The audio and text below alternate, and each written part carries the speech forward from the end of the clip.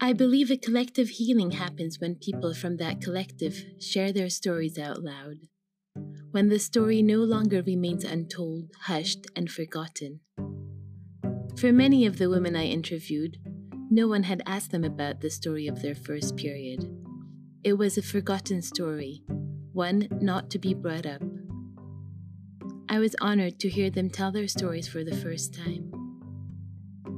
This collection of first period stories, I see it as a healing circle, but also as an archive of stories for those who have not yet stepped into their cycle. There is a power and beauty in sharing our stories.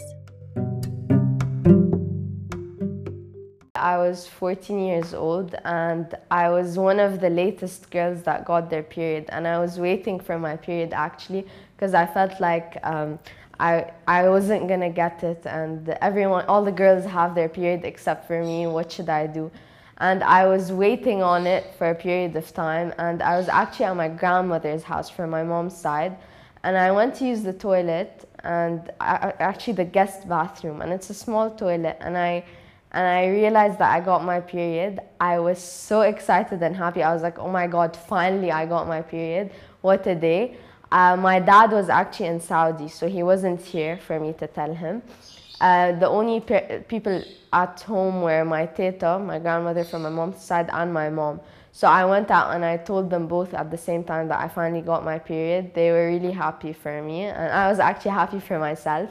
And then I texted my dad and I called him and I was like, I got my period finally. He's like, Mabruk and everything. So my mom and my grandmother were the first two that I told. I actually felt like I grew up to a certain extent, and I was finally like, it might be like, weird, but I was finally part of all the other girls. Like, I wasn't an outsider because I was the only one that had not fully developed. And yeah.